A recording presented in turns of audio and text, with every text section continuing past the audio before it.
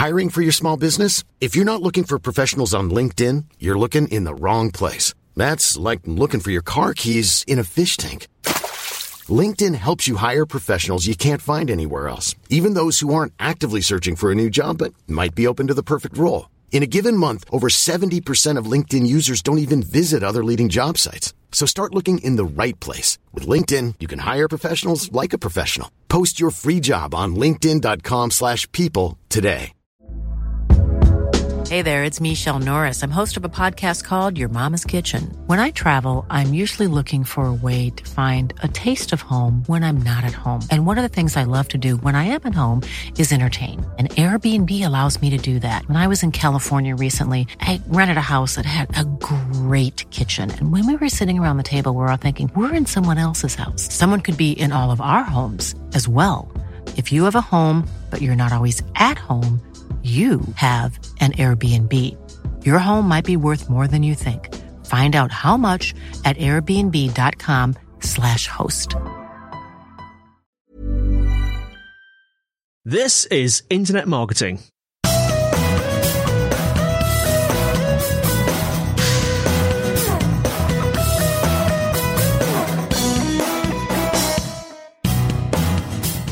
Hello and welcome to the Internet Marketing Podcast from Site Visibility with your host, me, Scott Colnut, and my very, very special guest there. I say special guest every time, but a very special guest who I'm really excited to talk to today, and that's Joe Pulizzi, founder of Content Marketing Institute, who a lot of our listeners will know about, co-founder of the Orange Effect Foundation, and I've got to send a congratulations to you, Joe, because fiction novelist as well to add to your repertoire recently. Well, yeah. Thank you, by the way, Scott, for having me. I'm sure you butter up all your guests that way by saying, this is the best one we've ever had. But yeah, it's interesting. So after I sold Content Marketing Institute, which we could talk about a little bit in 2016, I decided, in 2018, 2019, I really wanted to try something different, wanted to do something that I didn't think I could do, or I didn't know if I could do, and ended up publishing a novel called The Will to Die. It came out officially in March of 2020, and thankfully people love it. And I surprised myself. I didn't think I had it in me, and it is much more difficult to do fiction than nonfiction. Yeah, one of the topics I wanted to touch on was that transition, because again, you've released books, nonfiction books related to marketing. You've produced hundreds of articles since early 2000s. And so that transition into fiction, was that something that you were working on during your time at Content Marketing Institute, or did that just come in the last few years where you just dove straight into that? No, it definitely came after. I mean, some about my work. I'm all about focus. So whatever you do, like before we started about Content Marketing Institute, I was always like, okay, I'm just focusing on my job. So when I left my executive position at a business-to-business publishing company, then the day I left, I moved on to CMI. I focused 100% on the job before, then 100% on CMI. And then once I finished CMI at the end of 2017, started fresh with something else. And I don't know. I mean, I know there's a lot of different ways to do it, but I can't be great at one thing, more than one thing at a time. So I'm like, okay, how do I be great at this one thing? Well, I've got to push these other things to the side. And was the idea always there in the back of your mind for the Will to Die and the concept of the book, or is that something that was completely new as well? Well, there's a couple of things that started it, but probably the biggest issue was I got into a conversation with my wife about reading one of my books, and all marketing books at the time. So I think at that time I had 6 marketing books that I wrote or co-wrote. And she said, I'm not going to read a marketing book. It's boring. She basically only read the acknowledgments of every book. She had to see if she was in there, right? So I got to check the acknowledgments. Okay, did he write about me? Great. And that's it. She never read any other part of any of my marketing books. And she said, you have to write something interesting for me to pay attention. I said, okay. So I sort of made it a goal starting in 2018. I'm like, I wonder if I could write something that she would like to read. And she loves mysteries and thrillers. And so I went on my journey to figure out how to write something that she would like. Now, good for me. I wrote about what I knew. So I knew about the marketing industry. So the main character comes from a marketing agency. I knew about the funeral home industry. So he inherits his father's funeral home. So it's set around a funeral home atmosphere. So I wrote about those two things, but it is a small town murder mystery. And luckily, she loved it, which was that was going to be my question. Yeah, as you know, I really want to know, what was her review? That's after you've put two years of your heart and soul into a book, that you want a glowing review from your wife. I was so nervous because we talk about in content marketing, you write to your audience. I had an audience of one. The person that I had in my head that I was writing for the entire time was my wife. What'd you think of that? Would she like that? How about that twist? Can I fool her here? So by the way, that really helps with any content marketing you do, to have a very specific audience in mind. So I had her read it. She read the manuscript on her computer, and she'll tell you, she was all ready to give the nice wife, hey, pat on the back. You did it. It was really good. But she honestly really liked it. Like, she said, look, there's a couple things that I would address, but this has got legs. And so I took that and then really went into the editing process after she liked it, and took it down from originally it was about 110,000 words. The final manuscript ended up being 86,000 words. So cut a good 15% out of the book itself, and sent it through a couple more editors, which editors are the most wonderful people in the world, because they do the work that I can't do, and cut my own useless information that's in the book. But it worked, and it worked out great. And it's just funny to write something for your wife like that, because, and I've written, like you said, I can't imagine how I've written 5,000 articles on content marketing over the last 20 years, and she never read any of it. But so I'm like, how do I get her to read this thing? So actually write something she was interested in. It worked out. Was that a new experience for you in terms of feeling a little bit more self-doubt, actually, when writing? Because I guess you wouldn't have had that as much when producing content over the last 20 years in marketing. No, I have plenty of experience in self-doubt. So, I mean, and I don't know, maybe it's an entrepreneurial thing, because it's interesting as an entrepreneur. So when I left, working for a media company, a corporate environment in 2007, went on to start what became Content Marketing Institute, start my entrepreneurial journey. Of course, I believed in the idea. As an entrepreneur, you have to have this blind faith that you can succeed. But it's weird how you can have this faith and at the same time think you're going to fail every day.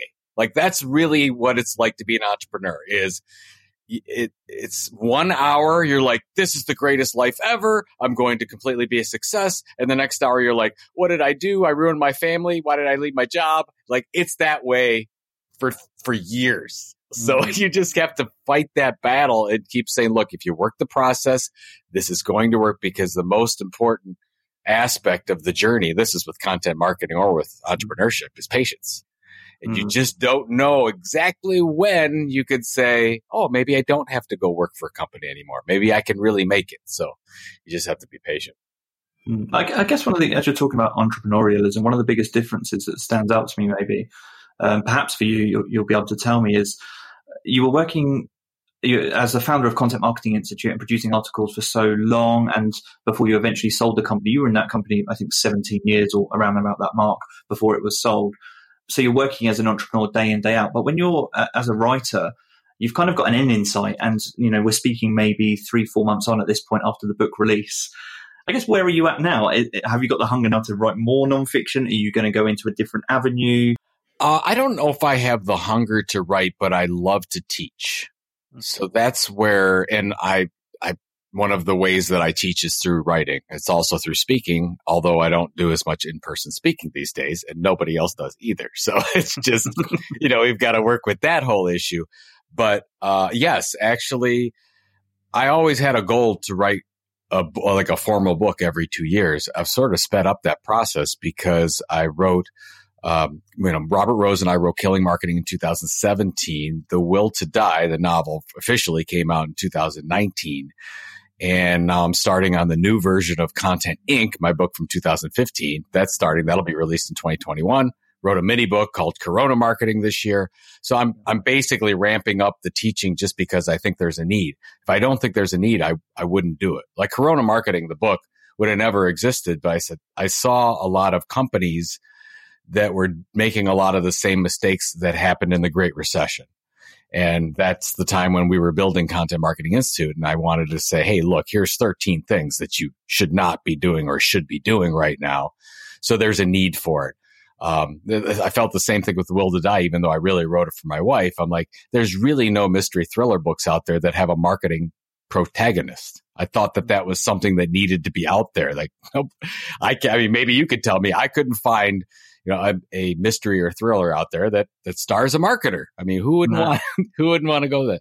So I always just look for the need. So I'm ramping up my writing big time, probably writing more now than I ever have in my career, especially since I'm not working on the operational issues behind a business like Content Marketing Institute.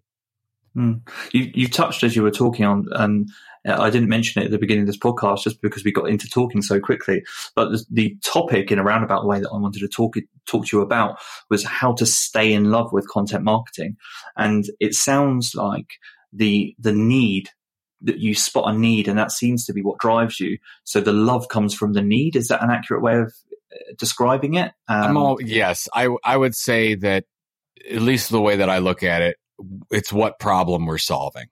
So, and if you look at the journey from what Content Marketing Institute was in 2007 to what they are now, the content mission, if you will, has changed so many times. I mean, if you look at, 2007, we were just trying to say, hey, this is content marketing. It's a thing. Have you heard of it before? Here's the definition.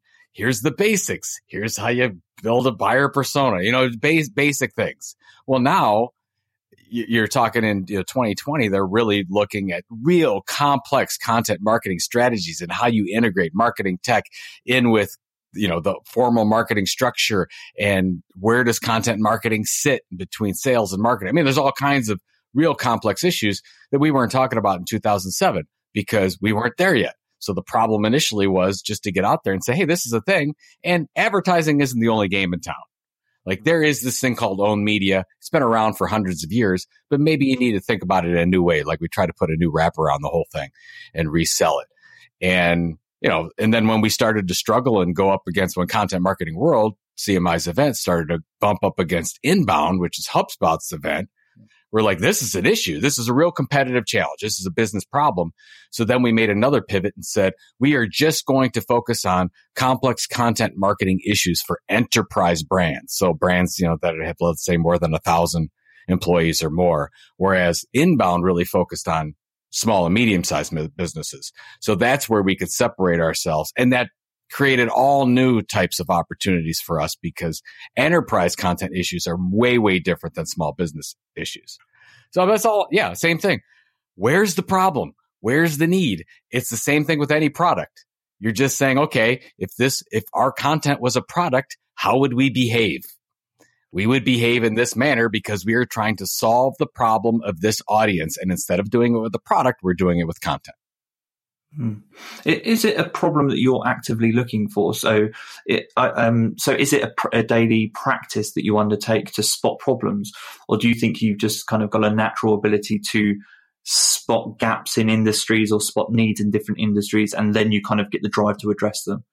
No, it is a daily thing. And I can't stress, I'm always learning. So Scott, I'm just looking out there. I'm trying to talk to as many people as possible and learn what's going on. And a long time ago, when I started in sales at a company called Pent Media, and it was about 2001, 2002. And my boss told me that every week I had to do 5 reader calls. So I'm a salesperson, and my job as a salesperson was to contact, usually by phone, but sometimes in person, sometimes through email, and talk to the readers of the magazine, the readers of our content, and figure out what kept them up at night. Amazing. And Scott, I cannot tell you, that was the best education I've ever received, because I learned firsthand what the problems were with the audience. And then I could go to the advertisers and sponsors and say, oh man, I talked to Judy from Seattle, and this is what she's dealing with in her business. And, you've got this product. It just was so great. And then, taking that onto the editorial content side, as we were building out Content Marketing Institute, we created all types of feedback loops. I call them listening posts. So how many listening posts can you set up? Well, you can use social media for listening posts. You can do surveys for listening posts. You can meet with your customers and your readers in person through virtual events. Like, how many of those things? You should have by 7, 8, 10. Are you talking to your salespeople? What about your HR department? Other employees? You want to set up 100 of these if you can around the company so that you can really learn what those needs are, because they're going to evolve every day. And I don't think enough people do that. I think a lot of companies out there, content marketers, will say, oh, good, we got our content mission. Here's our audience. Here's our process. Here's our workflow. Everything's set. Let's go. But you got to realize every week we should be talking to the editorial team and saying, what are we hearing? What's going on? How's our audience's needs changing? How are their pain points? Are they, what do they wake up asking in the morning, and how do we solve that? That's probably the most important thing of anything that you can do. That's, really interesting advice. And it makes me think about, for you, what I'm curious about both now and from your time at Content Marketing Institute, was it ever difficult to strike a balance between undertaking, I consider everything you've just spoken about to be a form of active listening, and kind of you're constantly listening more than you're talking. But at the same time, you said your goal was to educate, and still is to educate. So was it a difficult balance and how did you find the balance between listening and observation and actually sharing and talking? It's hard to say that there's a balance, because they're both part of the process. I mean, you can't. So you're doing equally. Almost. You can't have one you can't have one without the other. So if you said, if you hire a writer to do, and say, okay, well, your job is to write 3 blog posts a week. Well, how much of that is listening, research versus writing? So I would say, you write, Scott, a lot of people listening to this write, they create content. How do you create that content? Well, okay, I have an e-newsletter. I put it out every 2 weeks. I spend 5 to 10 hours a week doing various things of talking to people, listening to podcasts, watching documentaries in order to put together that content, which, like, if you look at it, you're like, oh, it's only 800 words long. I spent 10 hours on that thing in different ways. So if I look at, it's hard to put a time on it, but it seems like I'm spending more and more time on upfront research and listening and feedback, maybe 10 times more than the content creation process itself. So and I think the reason I mentioned it is because it stands out to me just listening to you. I see it, and you probably seen it and have seen it way more than I have, is the amount of content that's produced. And you kind of discussed or noted a content churn process where, you're given the brief, the content writer writes the content, you put it out into the world, and you're onto the next piece of content. But there is a real missing gap there in the content churn cycle of listening, of identifying needs. And one of my questions for you, which, maybe you'll have additional advice, but one of my questions to you was going to be for copywriters, content producers, content marketers out there that are maybe finding themselves falling out of love with the process, maybe feeling the effects of burnout. What would your advice to them be? It sounds like listening and paying attention and observation and making sure that's part of the brief. I think that absolutely is part of the equation. But my advice that I'm going to give, only a certain number of people can do it, because it depends on your environment and if you can get away with it. But let's be honest, we're all creating too much content, way too much content. So so great, Joe. You're saying we're creating too much content. Everyone will probably agree with that. What do we do with it? And I actually just talked to somebody about this morning. They were, doing a bunch of different things. We've got these virtual events that we're creating content for, and we've got our blog, and we've got our podcast, and we're creating specific things on LinkedIn, and doing, 10 different video series, 10 different things. And I said, well, which ones of those are making impact? And the answer really was, we're not sure. And I'm like, well, what if you did this? What if you took those 10 things and you said, we're going to create content for 2 different ways? Let's say you do a podcast and an e-newsletter, and you say to that particular audience, you're going to create the leading podcast, or you're going to become the leading informational expert on that topic to that audience in the world. Most people laugh at that. But then if you laugh, you're like, well, you have to be more niche so that you could actually become the leading expert in the world. And then you can expand after that. But I digress on that one. So just focus on less content and put more of your heart into the things that you're doing. Like a good friend of mine, I'm sure you know Andy Crestodina from Orbit Media Studios in Chicago. And he used to create, basically a blog post a day. He's churning out all kinds of content. Well, what he ended up doing was he creates one amazing, really long, really well-researched post a month. And the last time I talked to him, he says, believe it or not, he's getting more traffic than he used to with one post versus like 20. Because that one post is amazing. It is life-changing, life-altering for his audience. So in order to get the passion and the creativity back from the copywriters and writers listening to this, I would look at the content you're creating and try to get to a point where we're just not churning out content and we are putting together really integral content experiences for people that are going to change their lives. Again, Scott, I got to preface it with, if you're in an enterprise, sometimes in an enterprise, you can't do that. But if you're an entrepreneur and you have some say over the process, or you're the VP of marketing or the head writer at your media company or whatever, then you can start to make some decisions and say, we're going to go against the grain and we're not going to create 150 pieces of content this month. We're going to create 30 amazing experiences that our customers will never forget. Life is full of awesome what-ifs, and some not so much, like unexpected medical costs. That's why United Healthcare provides Health Protector Guard fixed indemnity insurance plans to supplement your primary plan and help manage out-of-pocket costs. Learn more at uh1.com. Hiring for your small business? If you're not looking for professionals on LinkedIn, you're looking in the wrong place. That's like looking for your car keys in a fish tank. LinkedIn helps you hire professionals you can't find anywhere else, even those who aren't actively searching for a new job but might be open to the perfect role. In a given month, over 70% of LinkedIn users don't even visit other leading job sites. So start looking in the right place. With LinkedIn, you can hire professionals like a professional. Post your free job on linkedin.com/people today. Burrow's furniture is built for the way you live. From ensuring easy assembly and disassembly to honoring highly requested new colors for their award-winning seating, they always have their customers in mind. Their modular seating is made out of durable materials to last and grow with you. And with Burrow, you always get fast, free shipping. Get up to 60% off during Burrow's Memorial Day sale at burrow.com/ACAST. That's burrow.com/ACAST. burrow.com/ACAST.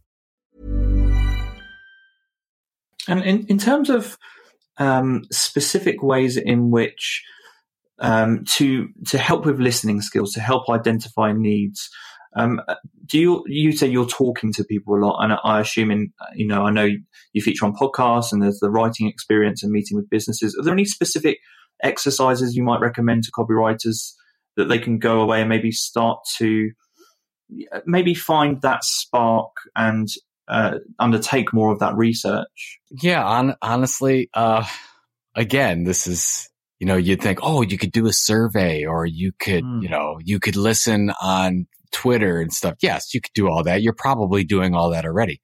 To be honest, if you don't want to, a lot of people don't want to take a phone call today. Let's be honest. I would email, get in contact with your readers. I mean, seriously, I would pick out, do your reader calls, but do them for the year 2020. However you can get the information, and go to, go to Scott in Long Beach and say, hey, Scott, I see that you're a reader of our blog, our newsletter, our whatever. I mean, you've got a subscriber list, and just ask them some, what do you think of this? What do you think of that? No formal survey, but do it as a regular process. So I would say, get up in the morning and send out one every day. Now, are they all going to pan out? Nope. But 2 out of those 5 are going to be gold, and you're going to get tingles up and down your arms because you're going to say, oh my God, I learned something new, or we're really making an impact with our content. Because a lot of writers, you just don't know. Maybe you don't get the data. Maybe you're not getting the feedback and understand that you are making an impact on these people's lives in a positive way. I think those small things will be life changing, and it's not technology. This is really, really easy to do. Well, that's, I guess, one of the reasons that I asked the question, and I thought you might go that route with that response, but it's the first, and it's not in every company, but there seems to be a natural next step for content producers or copywriters is, they're asked to do research, and the automatic next step seems to be to look to technology. Let's use this social listening tool, or let's use this content research tool. But there's still a lot to be said for that one-to-one connection and one-to-one interview process, as you said, with your customers. So I think that's some really great advice. And, maybe there are copywriters listening or content marketers listening, and you're feeling a little bit stuck in your role, or maybe you're working on a project and you're feeling stuck. Joe's advice there, go speak to some of the customers and listen to them and listen to the customers. Well, you're right, Scott. And by the way, I'm sure, you agree. There's nothing wrong with all this wonderful tech out there. It's amazing the information we can get, but we used to have no tech, and then we went to all tech. Well, let's come back a little bit and say, let's bring some of the humanity into this business and really focus on our storytelling in a way that, we've been doing for a long time, but some of us forgot. Yeah. No, I mean, that's one of the reasons I actually really love doing this podcast is you even just speaking to people in a written interview or another format, maybe it's just article writing or ebooks. Sometimes you hear something in someone's voice, or they'll use a certain phrase, or you'll sense something, and you'll be able to go down that avenue. And that's something that you wouldn't get if you weren't listening and having that one-to-one conversation. So it's something I'm really enjoying, and it removes me from my computer, or I have got it open to record. It removes me from the technology aspect. And I mean, that's really been very useful for me just as a marketer. So I can see the benefit and how that might translate to content marketing as well. Absolutely. So thanks for that. Just moving on to kind of currently what you're doing, and I'm so excited to talk about this. So could you speak on a little bit about the promotion for The Will to Die? And just to set this up, just as the background, really, you've built up a network over the years in marketing, and then you go into this fiction area, which is somewhere where you don't necessarily have maybe reputation, maybe influence, maybe a network just yet. And so you've got to promote this new product. Well, you don't have to, but I assume you want to promote this new product in this new area. So then you've got to look back to your marketing experience and think, well, how am I going to promote this book? Can you maybe speak on where you were at in terms of the content plan for this book, how it came about, and some of the things you experimented with? Because I know this is a fascinating story. No, it's a great question, because I struggled with it. It was weird. It was almost like going back to the beginning, because I mean, I worked for a long time to build my personal brand, if you want to call it that, and to build CMI's reputation. And, we spent a lot of years building up an audience of, millions around the world that we could make a positive impact. And so then I left. And now I'm going in a completely different direction, writing, murder mysteries, and I have zero audience besides my wife. So an audience of one, let's say, maybe 10 if I count some of my friends. So I'm like, okay, well, what do I do there? And I'm trying to figure out, how do we get rid of as many barriers as possible so that people that like this genre will learn about me, find out about the book, and can easily share it with their friends. So I made a decision. And by the way, and at the same time, I'm a big believer in one platform only at a time. Yeah. So and I've been talking about this for years, where, instead of, we just talked a little bit about it. Instead of launching 5 things at one time, launch one thing really well, be the best in the world at it. And I said, well, I'm going to put, money where my mouth is. And I decided to launch the book. So this is at the end of December 2019, launched it in audio format only. You couldn't get it in print. You could not get it as a digital version. You could only get it via audio. And at the same time, it was free. So I basically launched it as a podcast, although all 42 chapters were released at the same time. And we teased it a little bit in October, November, had a little trailer, said it was coming, subscribe here. All my promotion was around, hey, get the book for free. All you have to do is subscribe to the channel. So I'm trying to build up a new channel on the on iTunes and Stitcher and Spotify.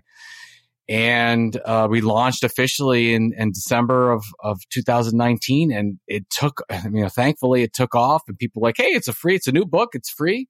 They're all available. All you have to do is, if you have a podcast player, which almost everyone does, who it seems like everyone has one today, went and download. We had over 50,000 downloads of it. I couldn't believe it. It was so successful. And so that's how we kicked off the marketing. And then in March, I launched the other versions for paid. And I think because we did it this way, that's why I think we stayed.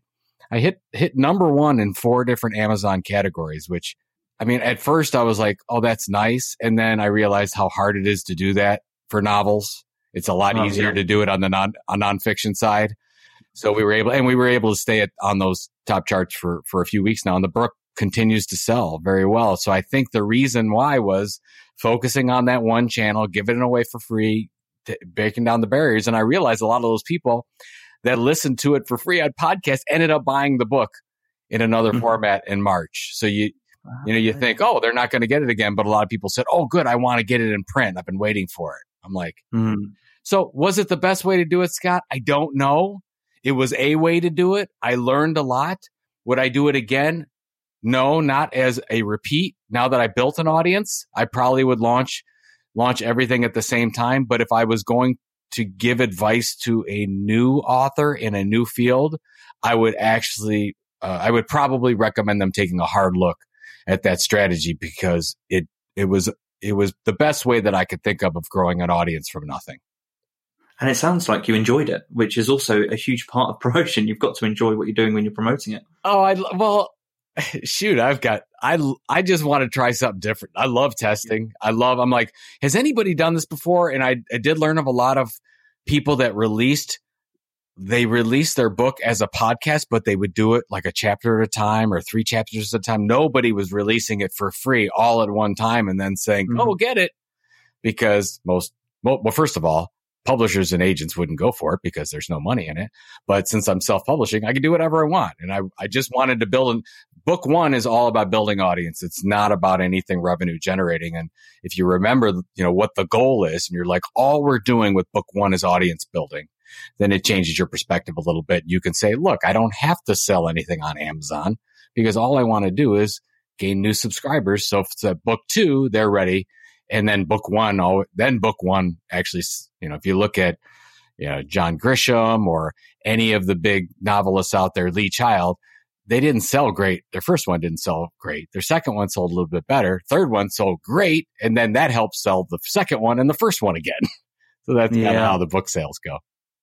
Well, one just last point on the book. And by the way, I'll link to the book in the show notes so people can go and find that. And also the audiobook is out, and that's what I wanted to touch on there. Did you take the podcasts and then kind of merge them together to form the audiobook, or did you re-record for the audiobook process for this book? We recorded when we initially recorded it, we recorded in mind that we would have a podcast version and an audible version or an audio book version at the same time. But I did get quite a bit of feedback on the podcast.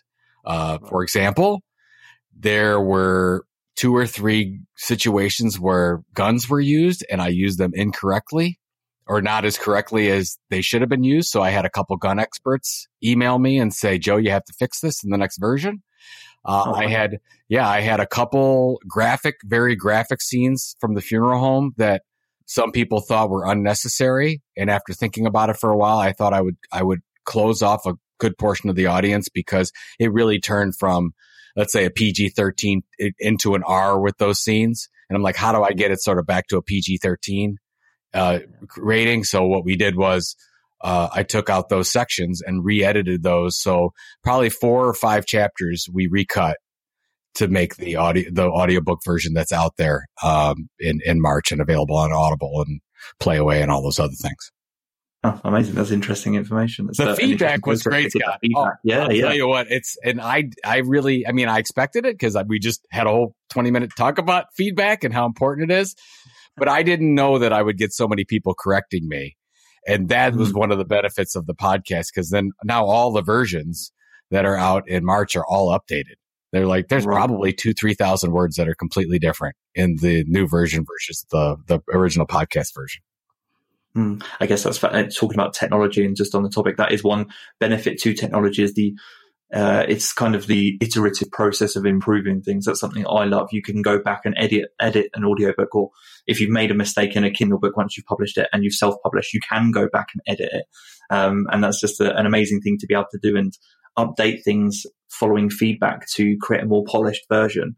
That's a fascinating. That could be a whole other topic. You're right. It really is upset. I mean, I've got a print book, a digital book, and an audio book, and basically by just uploading and hitting publish, I can change all of them simultaneously. And to think, even when I published the first book in 2008, I mean, once you published, it was done. There are no changes anymore. That is it. So. And I'm going to, you've been very generous with your time, so I'm going to wrap up the podcast on this final point and question. So I couldn't get you on and not talk about a little bit about the future of content marketing.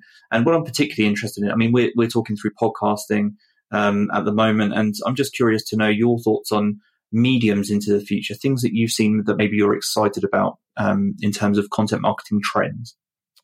Well, first of all, just on an overall big picture of content marketing, I'm calling right now is the third stage of content marketing. First stage was after the 9/11 tragedy. The second was after we saw a worldwide Great Depression. That was the second stage where it took another bump up, really became content marketing as a discipline.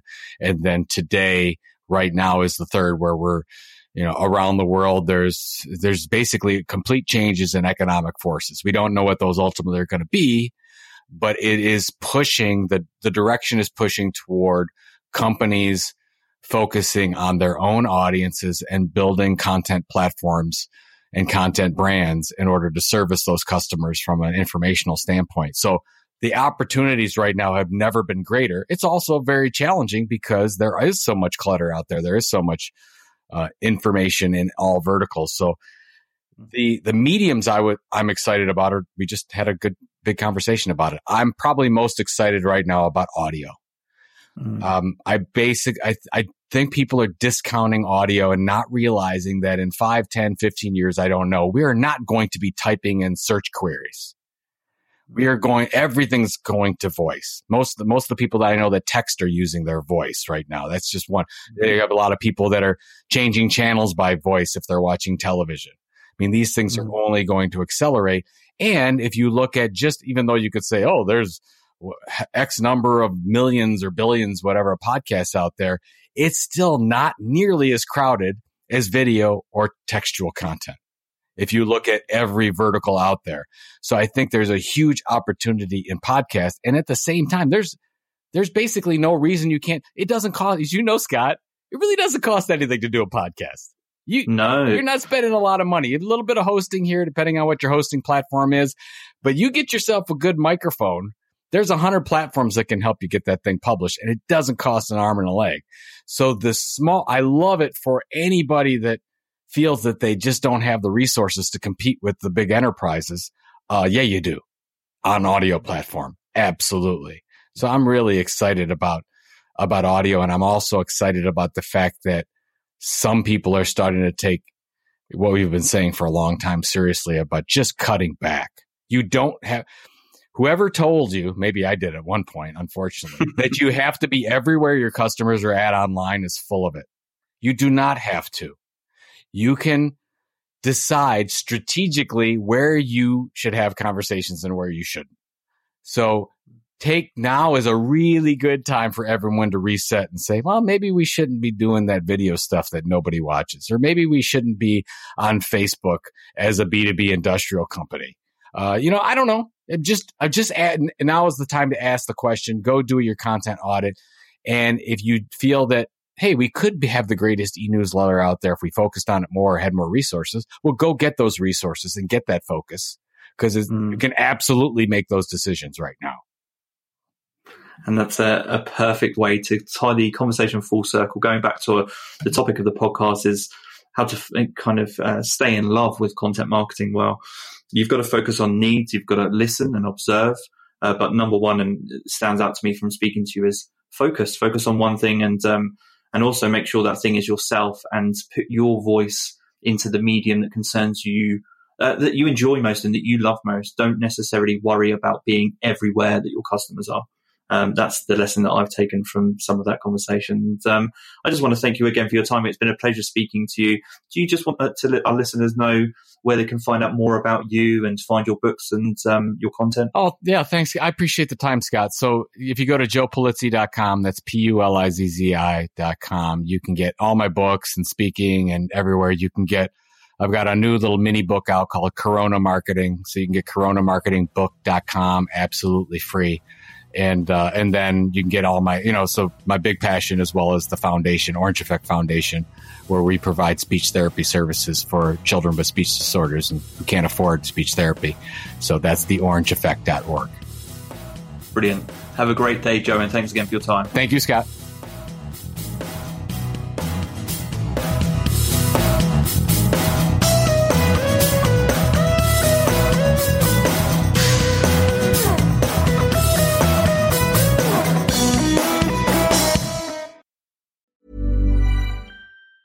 Mom deserves the best, and there's no better place to shop for Mother's Day than Whole Foods Market. They're your destination for unbeatable savings, from premium gifts to show-stopping flowers and irresistible desserts. Start by saving 33% with Prime on all body care and candles. Then get a 15-stem bunch of tulips for just $9.99 each with Prime. Round out Mom's menu with festive rosé, irresistible berry chantilly cake, and more special treats. Come celebrate Mother's Day at Whole Foods Market.